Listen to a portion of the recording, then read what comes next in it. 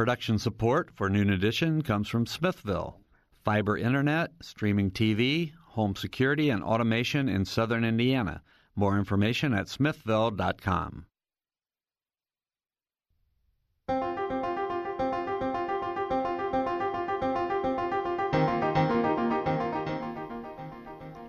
Hello and welcome to Noon Edition. I'm Sarah Whitmire. Bob Zaltzberg is out this week, so Joe Wren, the host of Ask the Mayor and Indiana News Desk, is sitting in with me.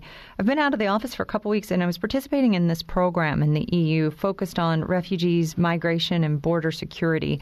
It was an incredible program organized by a group based in Berlin, Germany called RIAS.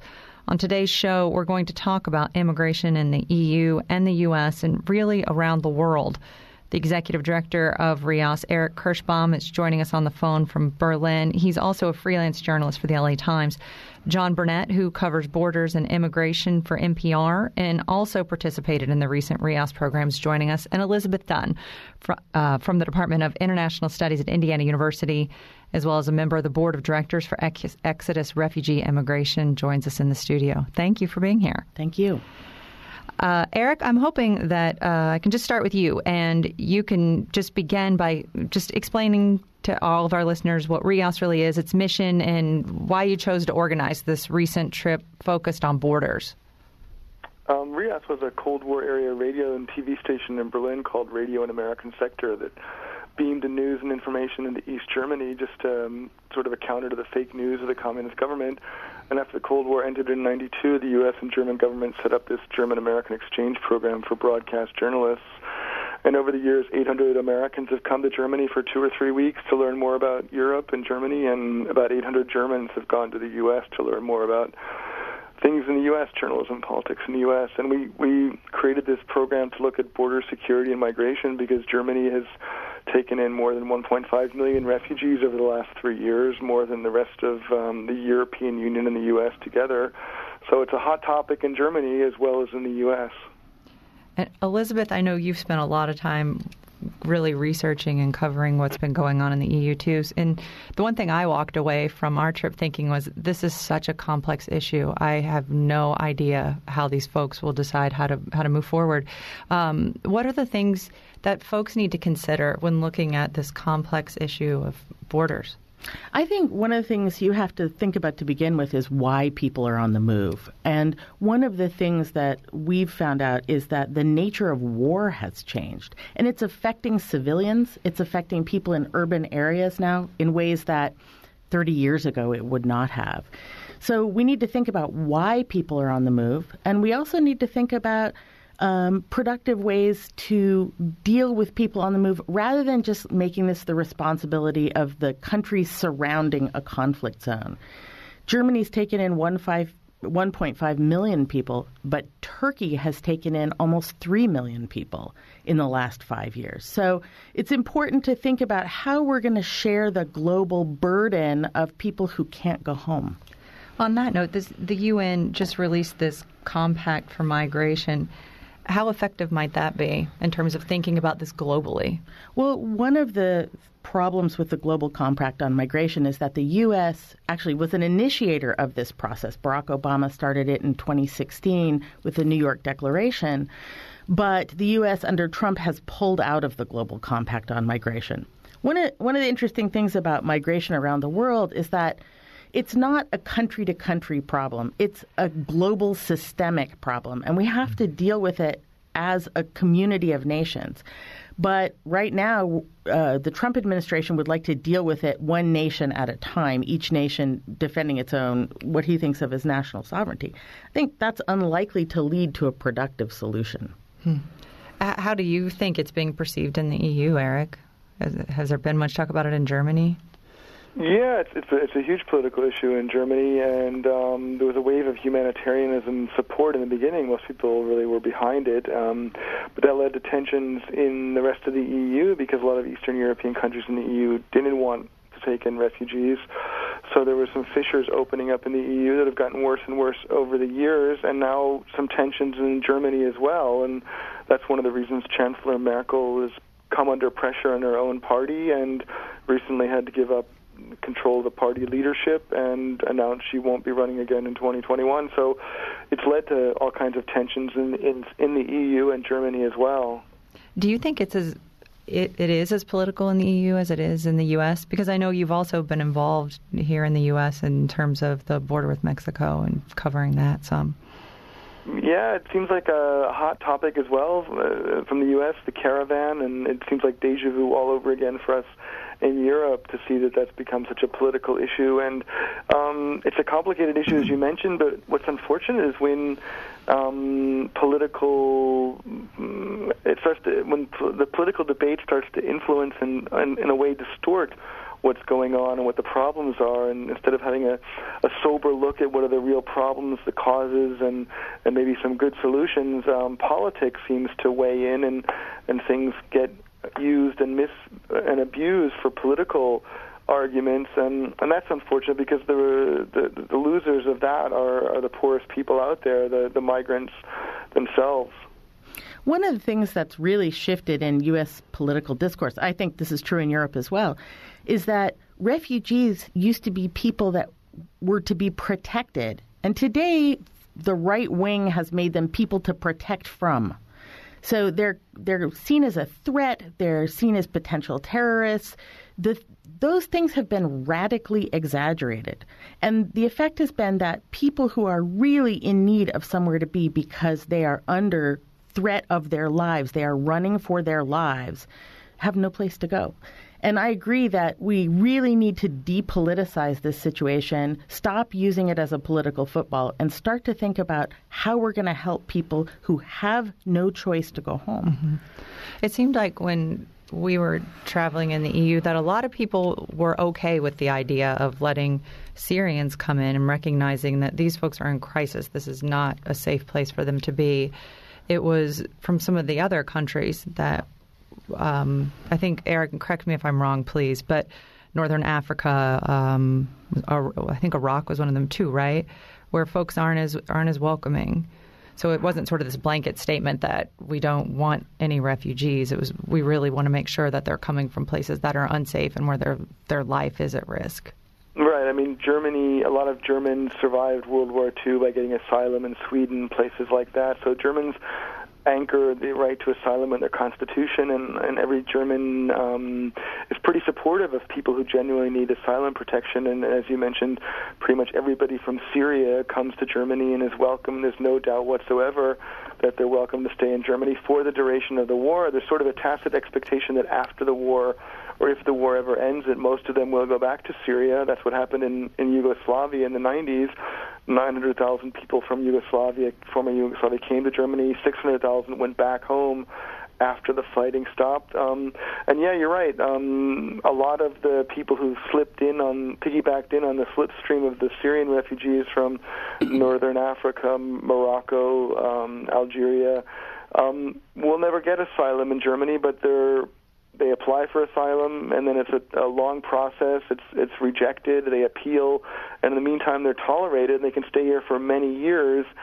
And a lot of them have really no chance of ever getting asylum, but they stay in Germany, and they stay kind of in low-paying jobs, and there is tension, and there is a problem. And unfortunately, some pretty awful crimes have been committed by some of these people who are on the fringes of asylum.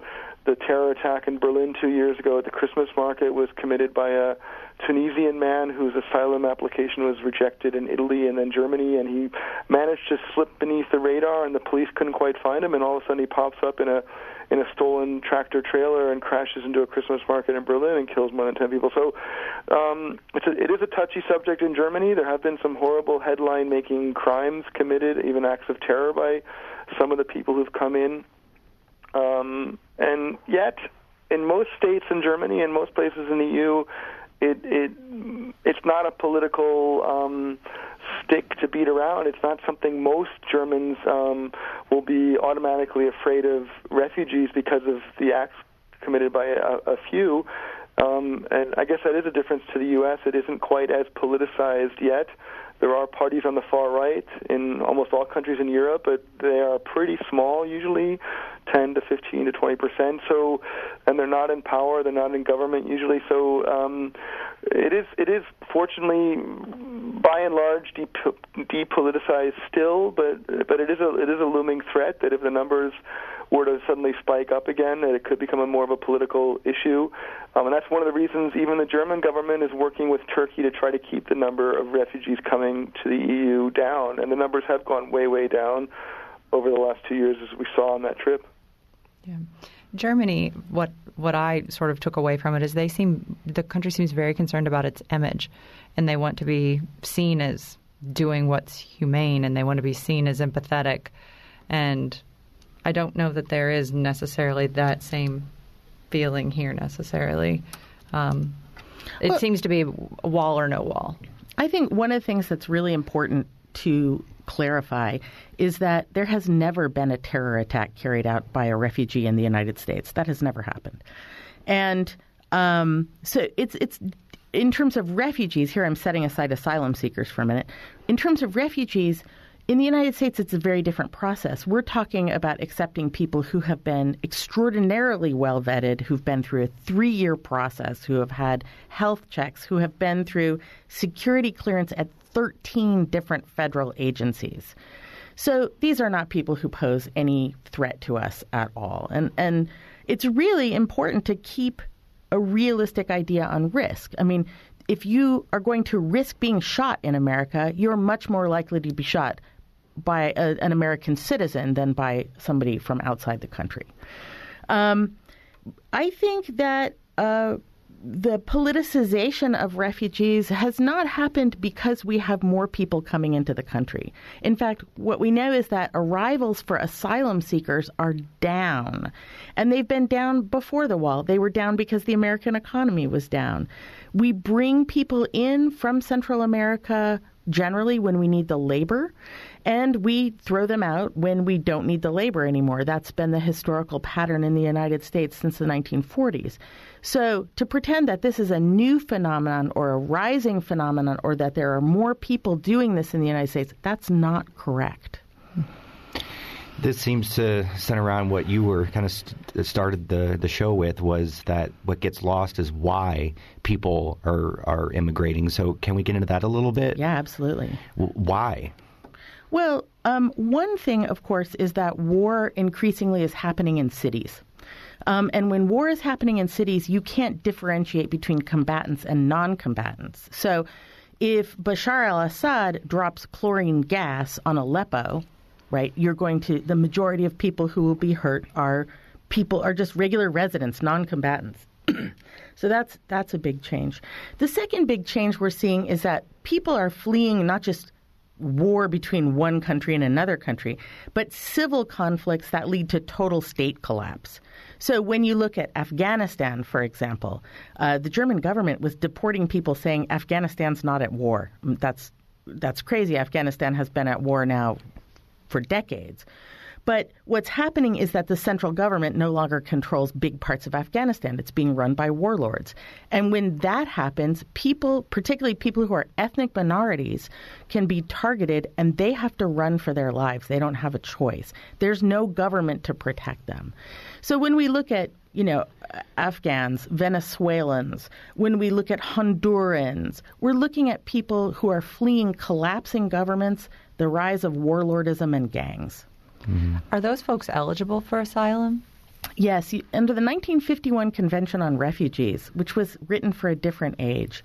But anyone with a quote-unquote credible fear of persecution is eligible for asylum in any country, not their first country of arrival, but in any country where they claim asylum. And so they are indeed eligible here in the United States. And the definition of refugee and asylum seekers, are those different? Yeah, and that has to do with, it doesn't have to do with why you leave. It has to do with how you come in.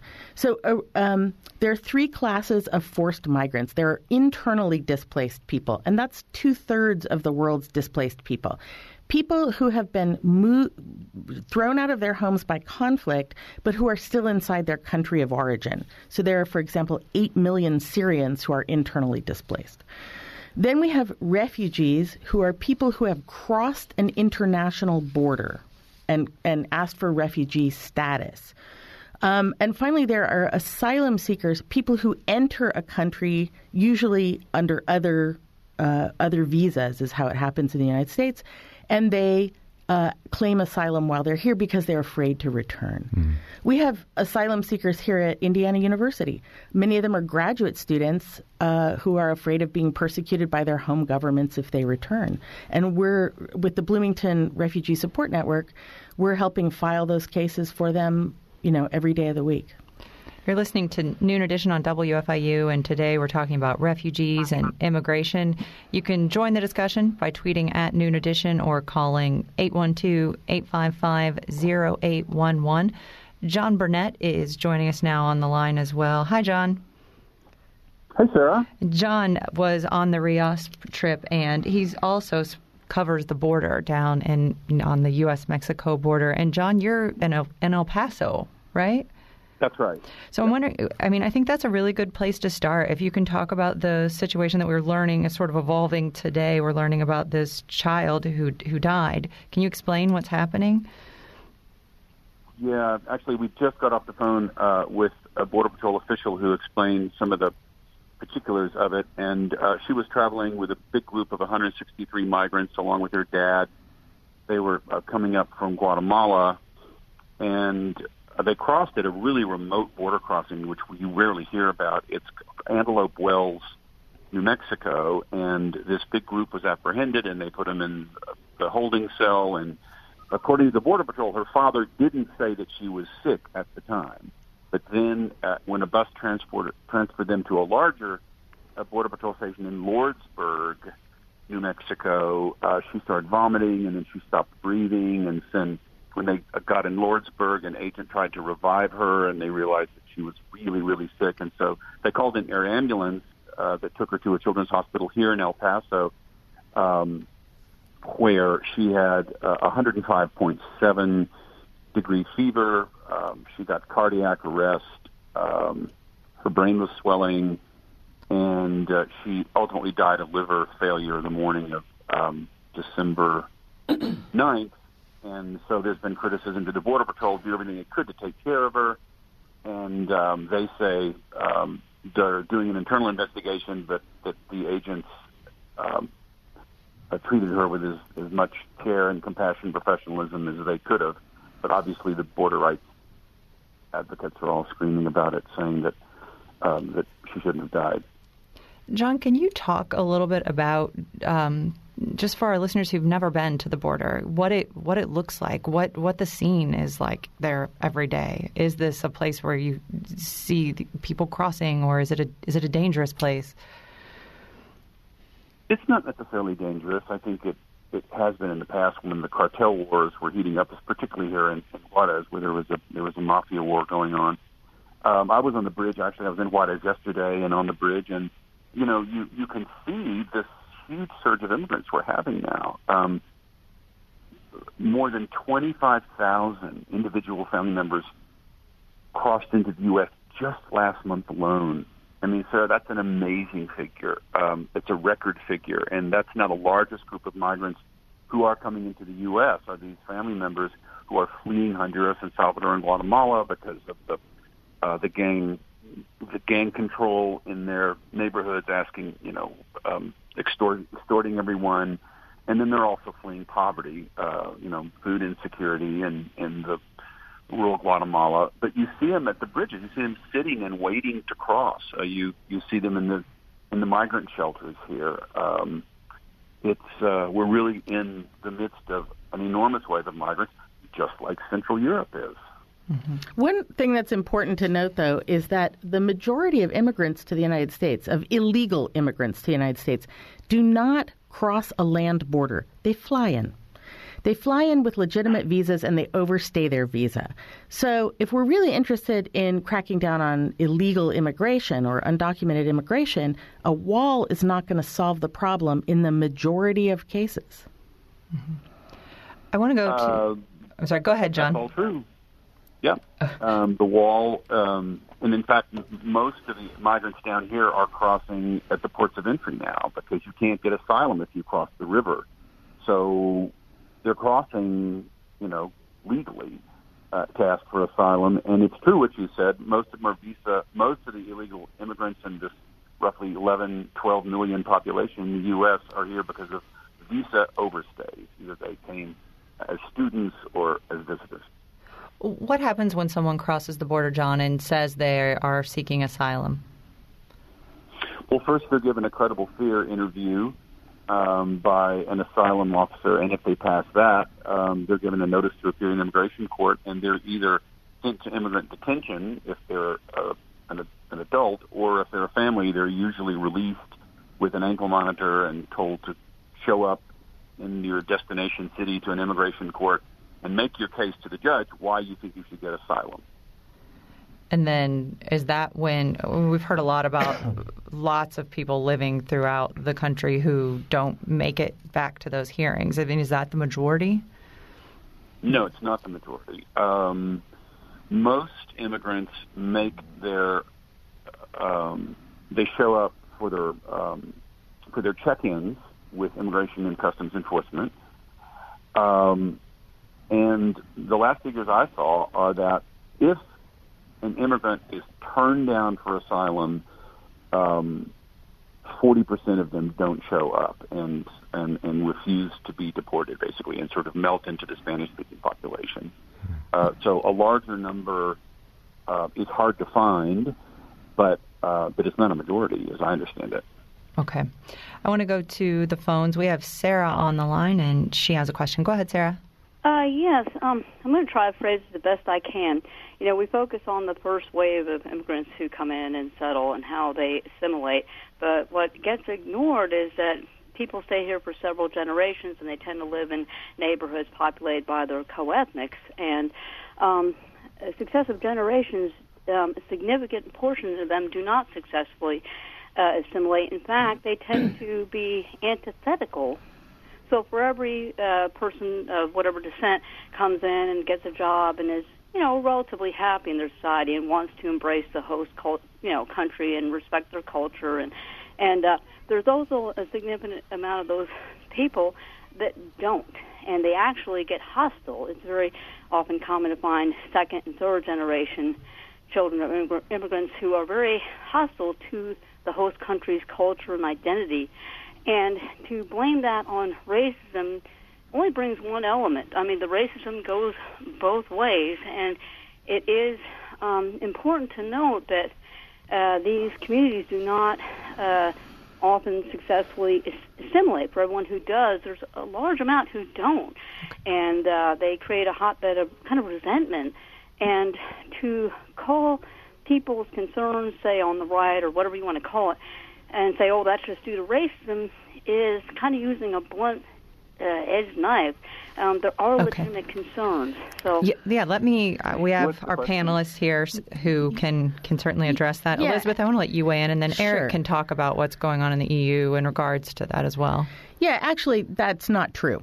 Enclaves are what we call these neighborhoods of co-ethnic immigrants in the United States. And enclaves really provide a lot of advantages for newly arriving migrants who have low language skills in English, for example, and who need the support of other people who've been here longer to get jobs, to find apartments, and so on. But what we see is that over time, they tend to join the majority U.S. population. So a good example of that is the Vietnamese community in this country. One of the reasons that nail salons in the United States are dominated by Vietnamese is because the actress Tippi Hedren started a program to teach refugees to give manicures in the late 60s. And the Vietnamese community has used these nail salons as a way of helping family members immigrate.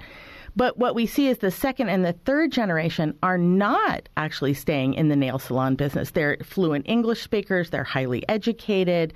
They're starting businesses. So one of the things that we know is that, in fact, the generational effect of migration seems to taper off by the second generation. Mm-hmm.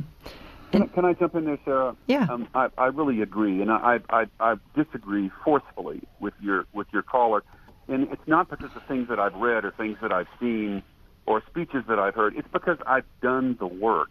I mean, I've actually did a whole feature on the Vietnamese population in Houston, and that's exactly what your other guest said, is that the second generation, they honor the culture that their parents brought over from Saigon in the 70s, but they're becoming American. They're absolutely becoming an American. I mean, I have 3 children that I raised in Austin, Texas. They all went to Austin High School, which is majority Hispanic. They had friends whose parents were undocumented immigrants. And I can tell you that these children are American, and they're not hostile to the larger culture, and they're utterly assimilating. Mm-hmm. I was struck when we were in the EU, we went to the water utility company, and all of the work they're doing to teach them English and to even give them a mentor, essentially, to help them learn where they go for papers or how to translate things. Eric, I mean, I'd love to get your perspective just on how you think they integrate into society. Yeah, I mean, they were being taught German, not English, but yeah. Thank you. The migrants and refugees coming to Germany get intensive German language courses paid by the federal government right off the bat.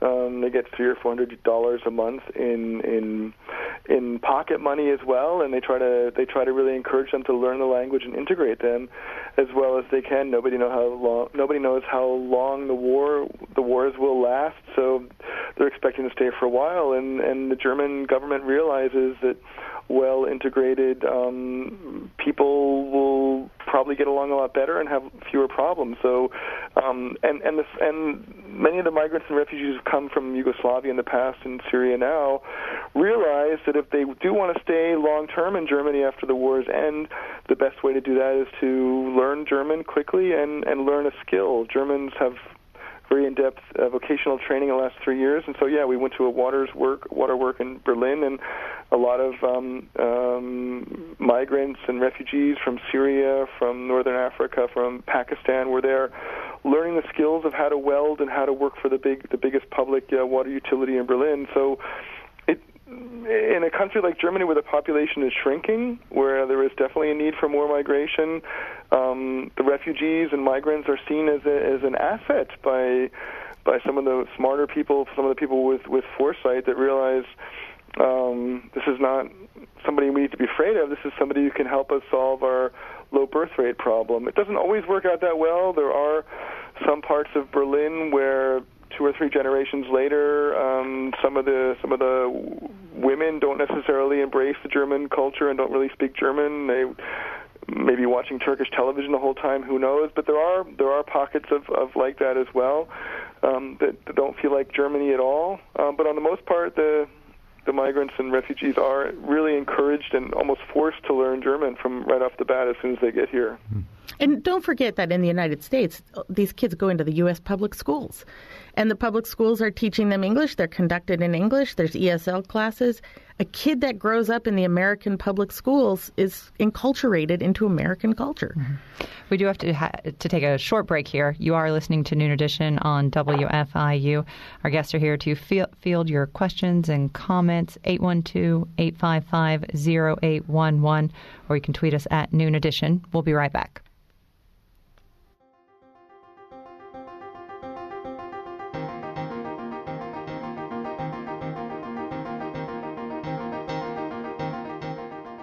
From the Milton Met Studio at IU's Radio TV building, this is Noon Edition on WFIU. Production support comes from Smithville, online at smithville.com. WFIU News covers South Central Indiana and the state throughout the day at WFIUnews.org and on Twitter at WFIU News. You can watch unfiltered video of breaking stories on Facebook Live, and you can get a digest of all the day's top stories delivered to your inbox each afternoon. It's a free and easy way to stay on top of the headlines, plus the in-depth audio, video, and print news stories you can't get anywhere else. Subscribe right now at WFIUnews.org.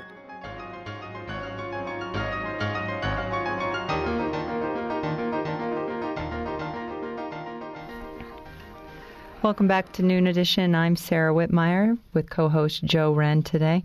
And today we're talking about immigration and borders and really we're talking about this as a global issue. We have 3 guests today. We have Elizabeth Dunn, who's an associate professor in the Department of International Studies at Indiana University. She's also a member of the board of directors for Exodus Refugee Immigration. We have Eric Kirschbaum. He is a correspondent. He is a freelancer, rather, for the LA Times, and he's also the executive director of this RIAS program we've been talking about. John Burnett, he is the Southwest correspondent for NPR and covers the borders. So thanks again to our guests for being here. Let's start by just going right back to the phones. We have Garcia on the line. Is that right? Go ahead with your question. No, my name is Gracia. I'm sorry, Gracia. That's quite all right. It's a common mistake. Oh. I wanted to comment on Sarah's comments, and I'll do this really quickly. I'm second-generation Italian. I no longer live in the Italian community in which my family was raised. I speak English. I went to college. All of my cousins and I have done the same thing.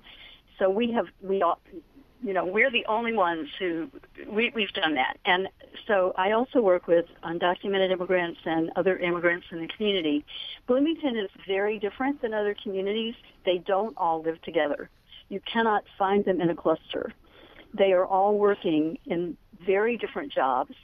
Their children have already done, I can't remember your guest, who's the reporter's name, are already doing what he's suggesting. Their kids, several of them are at the Kelley, some of them gone to IU, some of them are Ivy Tech, some of them. So they have moved on and assimilated into the Bloomington community. And I believe that across the country, that is also the case. So I can't say that for sure. I know it's happening here in Bloomington, but I can't speak for the rest of the country. So the way we look at asylum seekers and refugee seekers and immigrants as living in clusters, using resources, doing all these things is in fact not correct. And we do see what your guests have been talking about. Okay. So thank you so much. Thank you, Gracia. My call. 812-855-0811 is the number to call if you have a question for one of our panelists. Elizabeth, I want to ask you, recently with the midterm election, we had some reporters who were stationed at the GOP watch party, and unanimously, every person we talked to said immigration was the number one issue that drove them to the polls. So I'm very curious to hear your response as to why you think folks in Indiana, very far away from the southern border, say that that's the number one issue on their minds.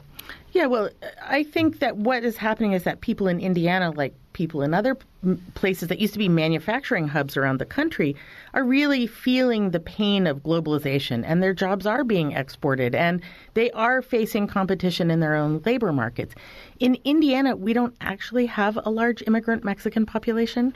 This is not California. This is not Texas. So in a certain way, immigrants have become the scapegoats for a much larger process of economic transformation in the world today. And so just ending illegal immigration, if you could deport every illegal immigrant today, if you could stop all immigration tomorrow, the problem that people are facing in labor markets in the United States with industries leaving and factories closing, that would not change. The world is changing because of the digital revolution. The way we manufacture and consume products is changing. Our relationships with the rest of the world, like China importing into the United States, are changing. And changing immigration will not change any of that.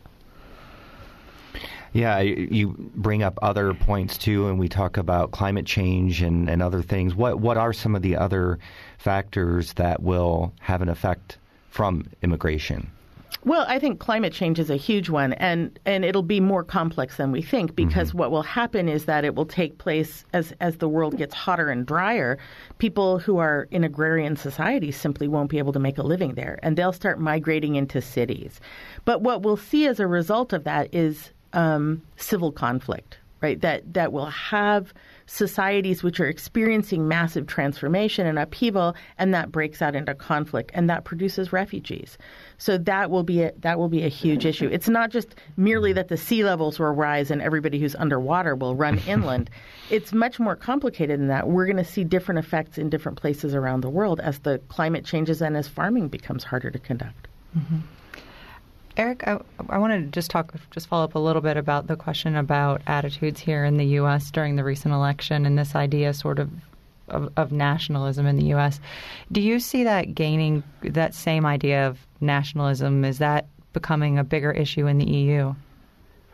Yeah, definitely. In some countries, the far right is definitely gaining ground, up to 20 to 30% in some countries. A lot of the countries in the EU have coalition governments, so it's not just the first past the post where there's only two parties. There's two or three, or in Germany's case, 6 parties in the parliament. So the far right doesn't seem to get into power really anywhere except for maybe Hungary and Austria, but the rise of the popularity of the far right puts pressure on the ruling parties to be a little more populist, a little more conservative. So it does have an influence. But I just want to add something interesting about Indiana. There's a place in Germany called Saxony where there are relatively few foreigners in the former communist East Germany, but the opposition in Saxony to refugees and migrants is greater. It seems ironic somehow that there's so few foreigners and migrants there, yet the fear and the opposition is the strongest. And the far right in the state of Saxony is called the Alternative for Germany Party, AfD, is the strongest party in that state. They get around 30% in the polls, and in a state election in September next year, they could well be the strongest party, even stronger than the Conservative Party of Chancellor Angela Merkel. So that's really got a lot of people worried and upset that a far-right party in Germany, a country that has, of course, its Nazi past, that it's always in the back of the minds of people in Germany around the world, is something that's got a lot of people in Germany worried that a far-right party called the AfD could be the strongest party in this one state. And they are pretty much a one-issue party. They're opposed to migration and immigration, especially Muslim. It's a very anti-Muslim party. They're worried about being overrun by foreigners, by Muslims, and that's the reason they're so successful in the state of Saxony right now. Though during the trip, we got to meet with Beatrix von Storch, and I'm probably going to get this wrong, what she said, but it was something to the effect of migration isn't a human right. So, I mean, I want to get your reaction to that. Safety from persecution is, by definition, a human right. So I think that we need to separate out different kinds of migration. If you are a forced migrant, that is, you're leaving your country because you are in fear of your life, under all the UN declarations, the UN Declaration of Human Rights, the 1951 Convention on Refugees, the 1967 Protocol on Refugees, you have the right to go to a country where you will not be killed or tortured. And I think it's really important that we keep reiterating that principle, because as Americans, we have always upheld that principle until recently. Economic migration is a much more complicated question, and whether people have the right to flee poverty is a much more complicated question. Yeah, and John, that's what you see a lot, right? Right.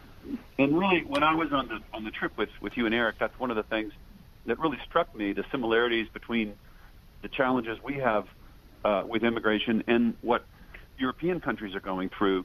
Are these people, for instance, from West Africa? Are they fleeing economic poverty, and do they deserve the protection of the laws of these European countries? They definitely draw a line and a distinction, and that's what's happening in this country right now.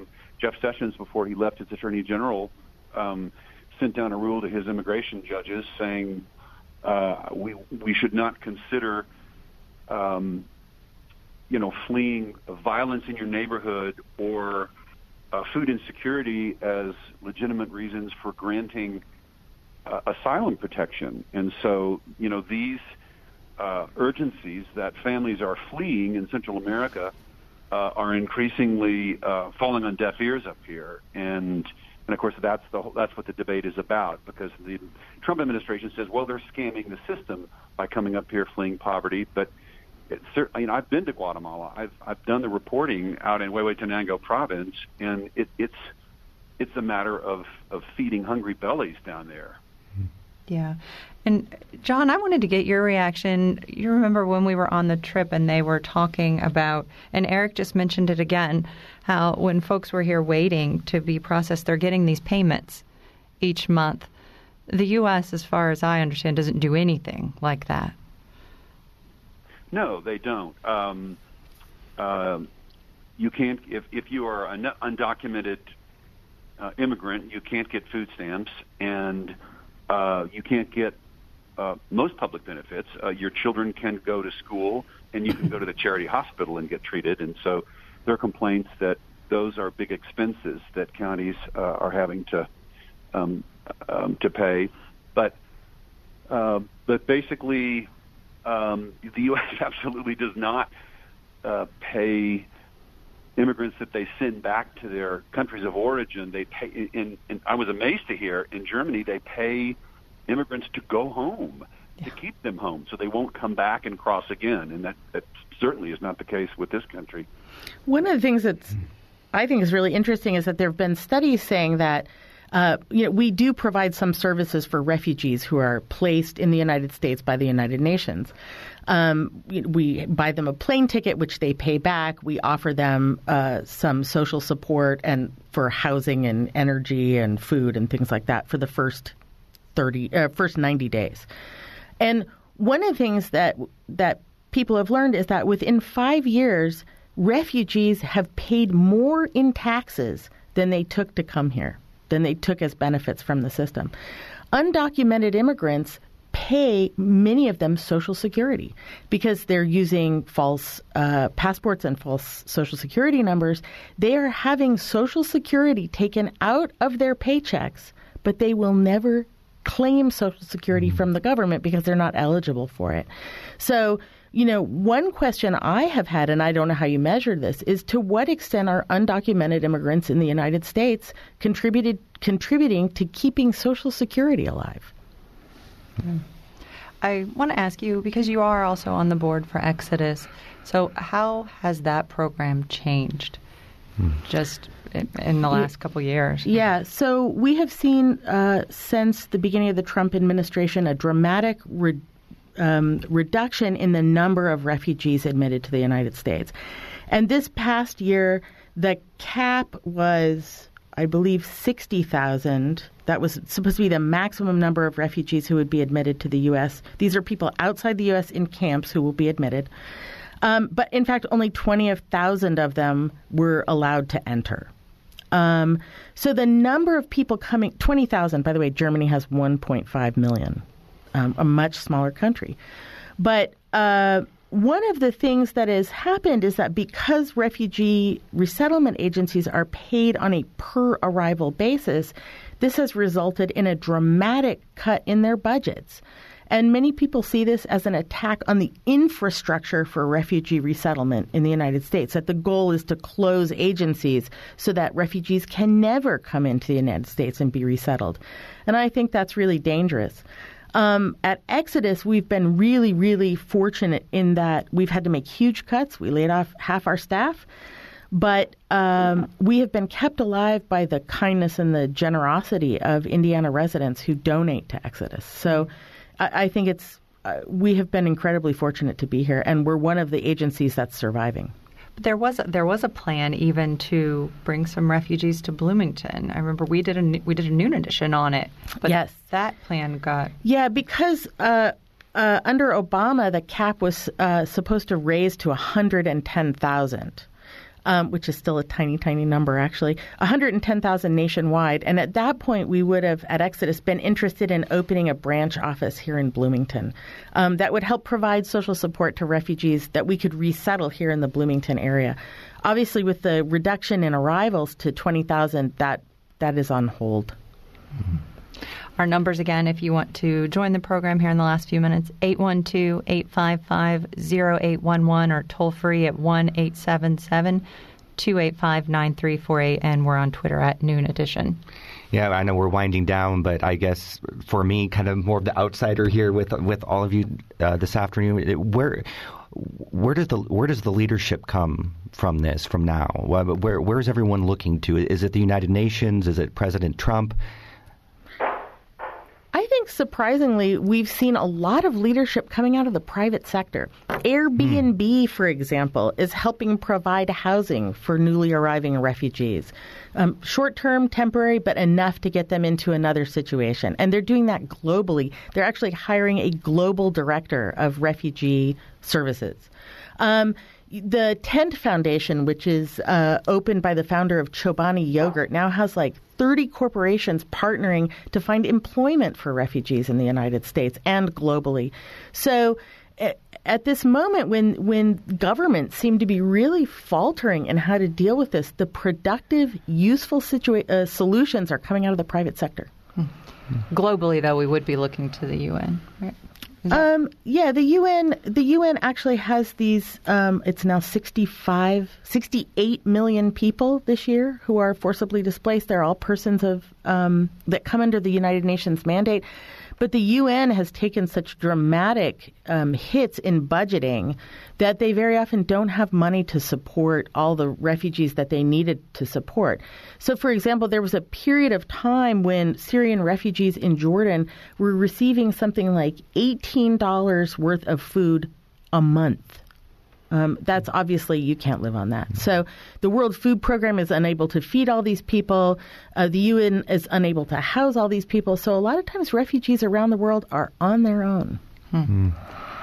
John, from your perspective, where do we go in this debate in the U.S.? I mean, obviously we're going to see maybe what happens here with the budget and the border wall. What's next?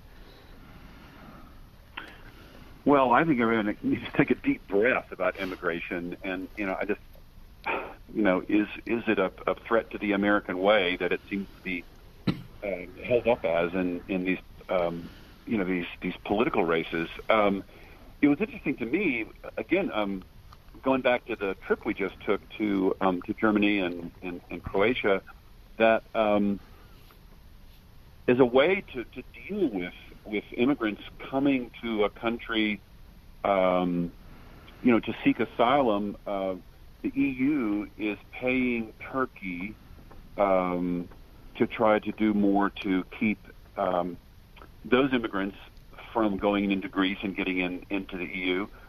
And Italy is doing the same thing with Libya.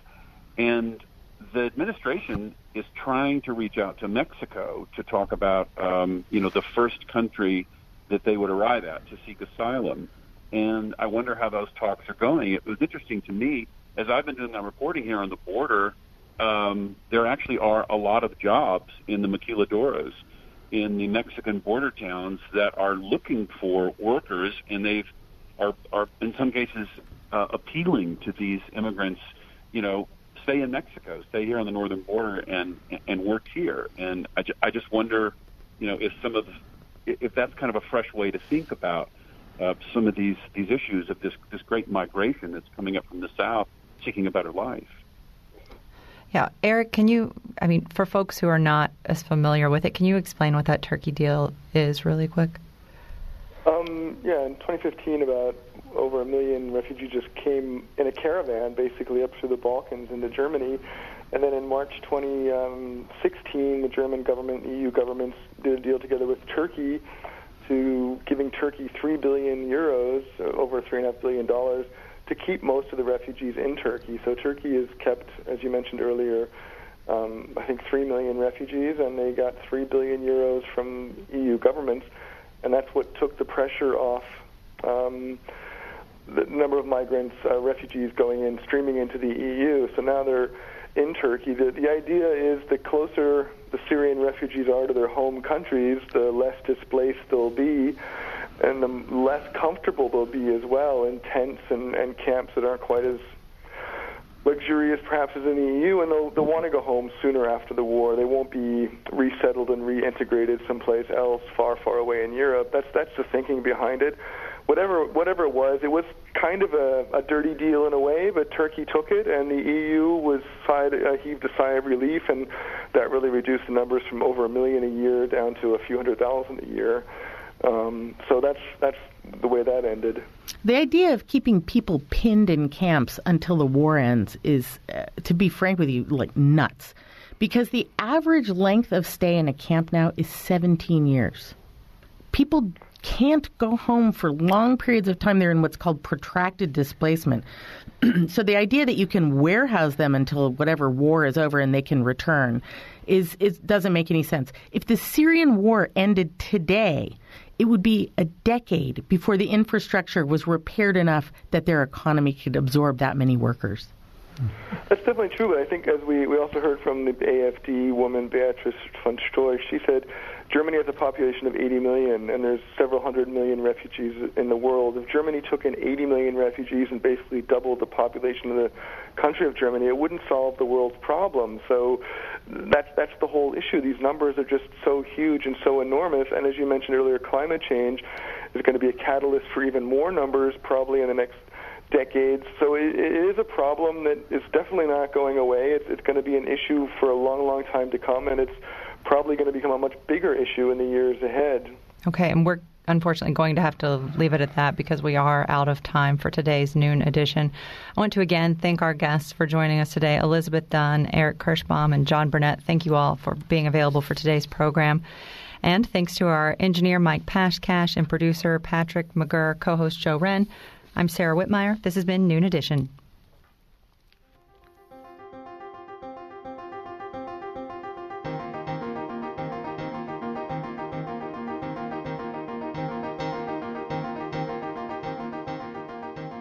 Noon Edition is a production of WFIU and the Herald Times. A podcast of this and other WFIU programs is available at WFIU.org. Production support for Noon Edition comes from Smithville. Fiber internet, streaming TV, home security, and automation in southern Indiana. More information at smithville.com.